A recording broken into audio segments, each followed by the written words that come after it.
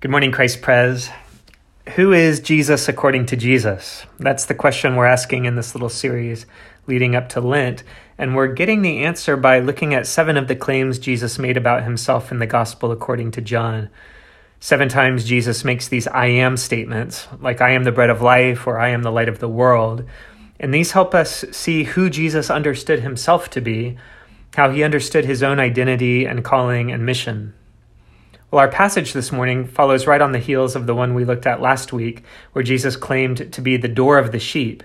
Now he tells us that he's not only the door for the sheep, he's also the shepherd.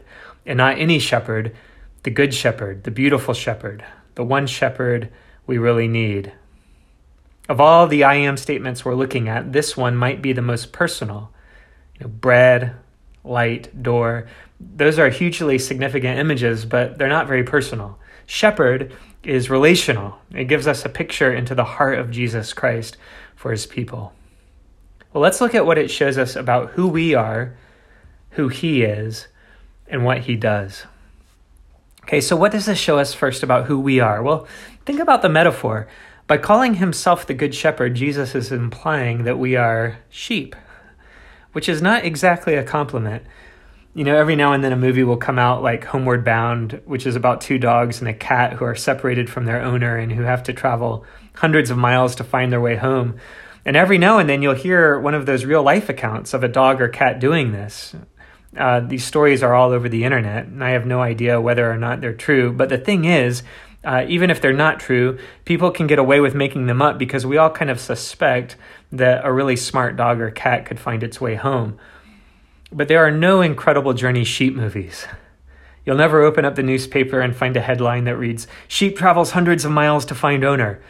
No one's ever going to try to make up a story about a sheep doing this kind of thing. And why not?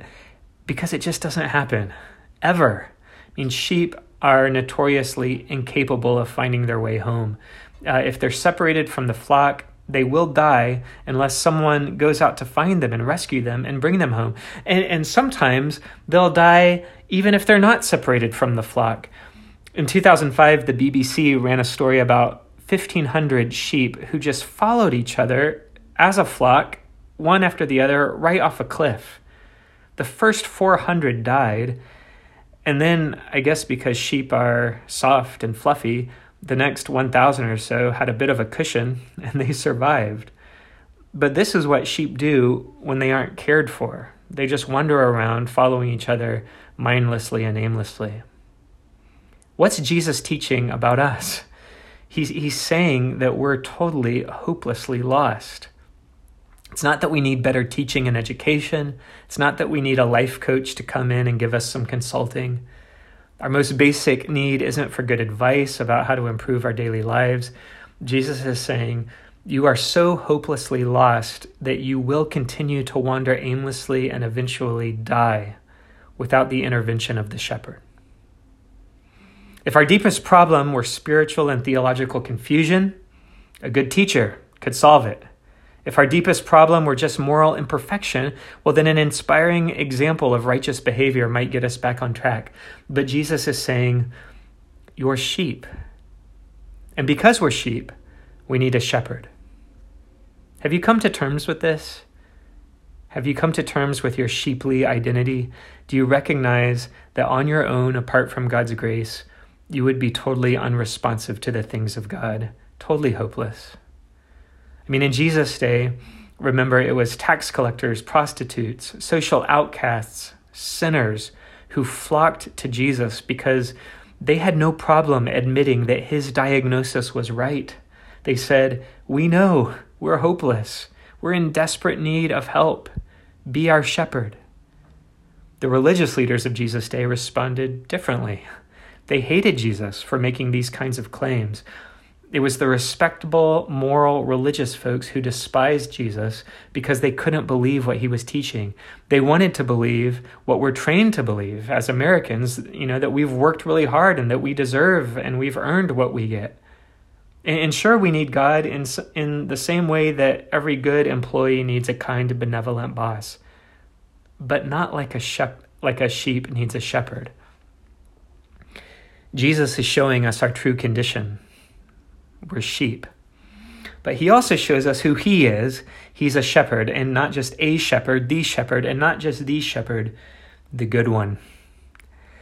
The image of shepherd is a really important biblical image. It's not an image Jesus just arbitrarily latched onto because he happened to see a shepherd walk by while he was teaching. This is one of the most pervasive and richest of biblical images used to describe God and his relationship with his people. In Genesis 49, we get the first mention of God being like a shepherd.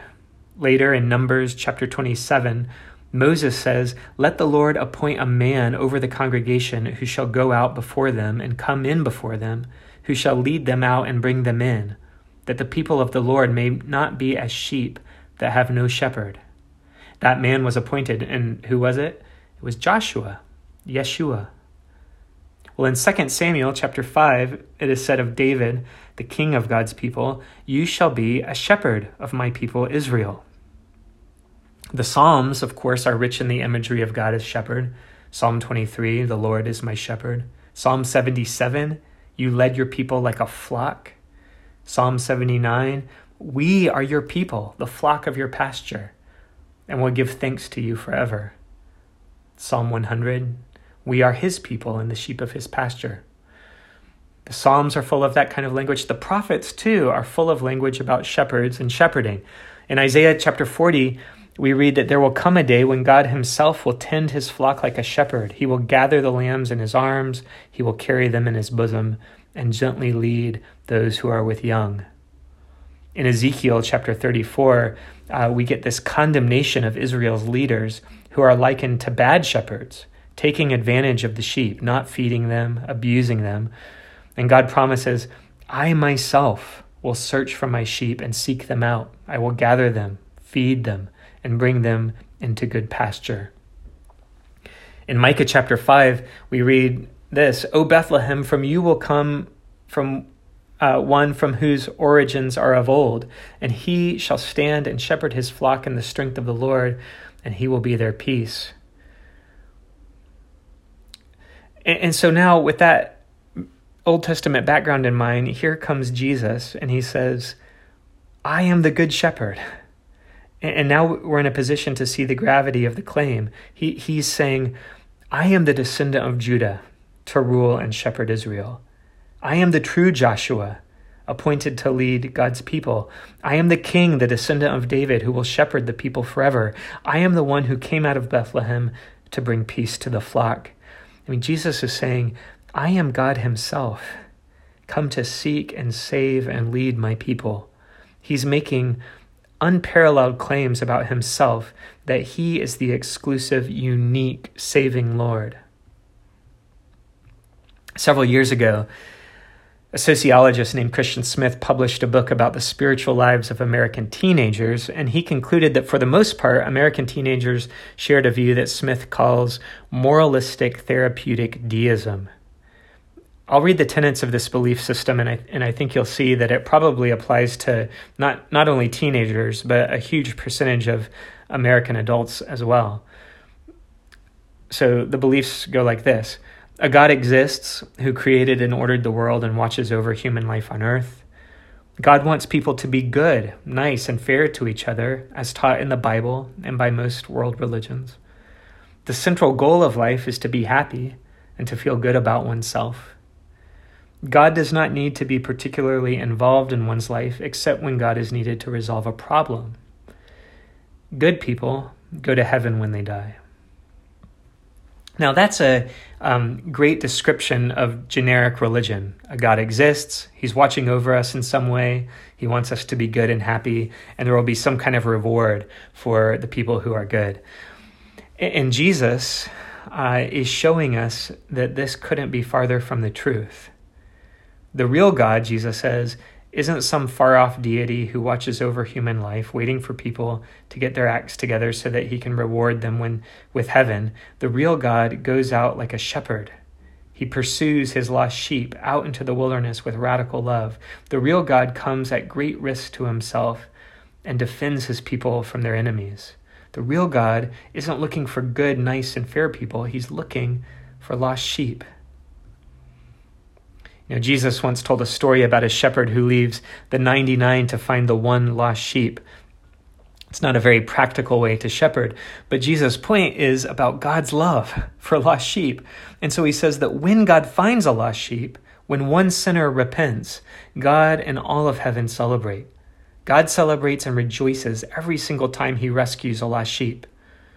It's this window into the heart of God. That's how God feels about you and me. This is how precious you are to him. This is how valuable and significant you are. God will not rest while you are lost. He goes out searching for you and will keep searching until you are found. He wants nothing more than finding you and restoring you. If we ask the question, what makes God party?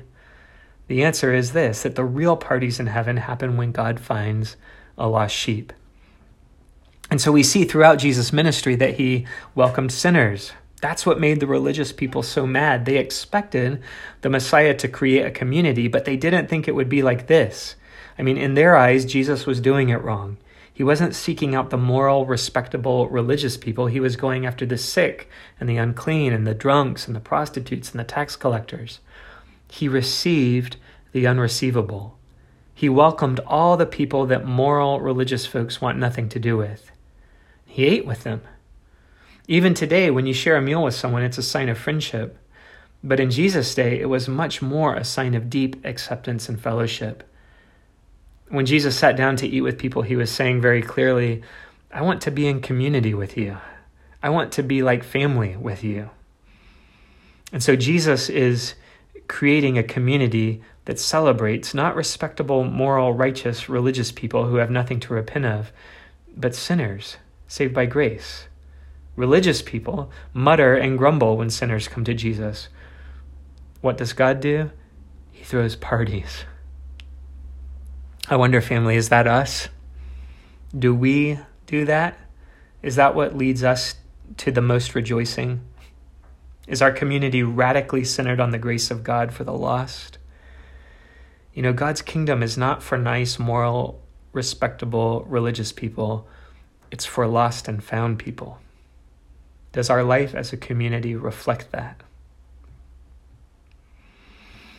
So that's who Jesus is. Now, let's look at what Jesus does. What does our Good Shepherd Jesus do? For one thing, he knows us. In the passage we looked at last week, we read that he calls us by name. The way shepherding worked by then was something like this.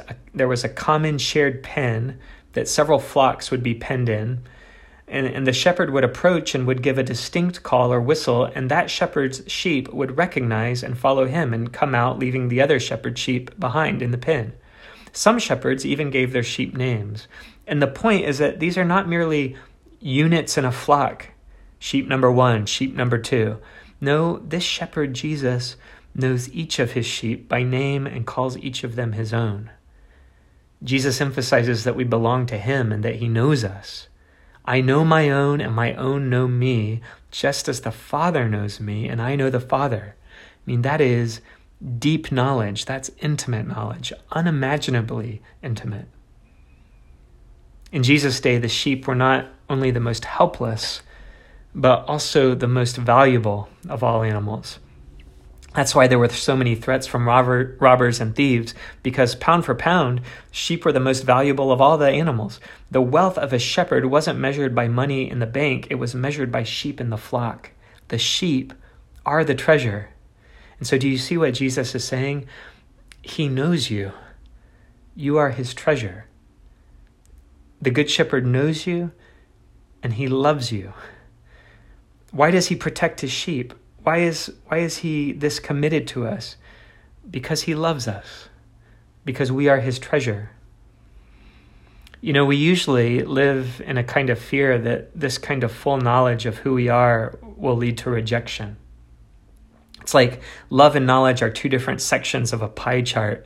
Part of it can be love, and part of it can be knowledge. And as the knowledge part gets bigger, the love part is bound to get smaller. Fully known and fully loved, we think impossible. But what does Jesus say?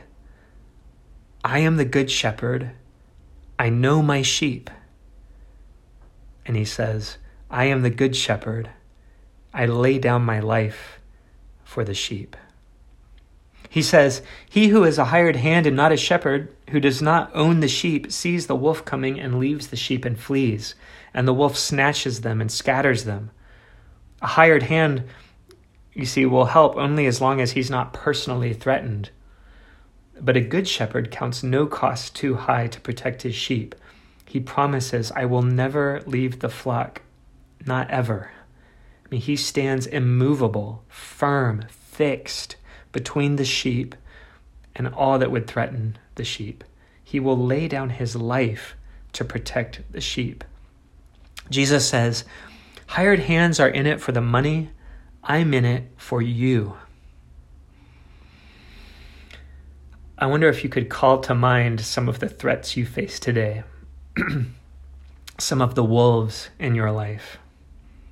Anxiety, fear, depression, loneliness, sickness, chronic pain, broken relationships, injustice, betrayal.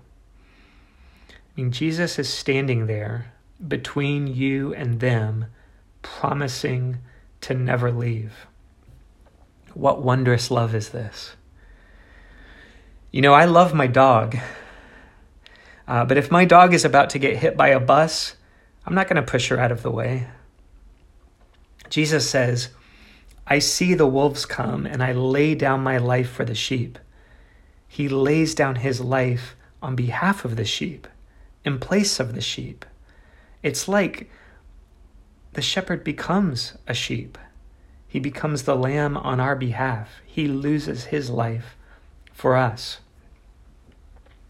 As Calvin says, your salvation is dearer to Jesus than his own life. He is so eager to save you that he doesn't even spare his own life. Think about it. This is the one who owns the heavens, who owns the stars, who owns the galaxies, who claims all the treasure in the universe. And he says, you are mine, and I will lay down my life to ensure that you stay mine. And if you doubt it, look here. See the bread and the cup. Shepherds lead their sheep and they protect their sheep, and they also feed their sheep. And so the Good Shepherd invites us to this table. He prepares a table before us in the presence of our enemies. Our cup overflows. And as you come to the table, I wonder if the Spirit is calling you to repentance. Jesus says his sheep hear his voice and follow him. But maybe there are other shepherds we've been looking to lead us and to feed us. False saviors we have trusted in. Maybe we've been trying to shepherd ourselves. Well, family, trust Jesus. He says, I am the door. If anyone enters by me, he will be saved and will go in and out and find pasture. The thief comes only to steal and kill and destroy. I came that they may have life and have it abundantly. He says, I am the good shepherd. I know my sheep, and I lay down my life for them. He's inviting you here. And do you see this invitation to relationship?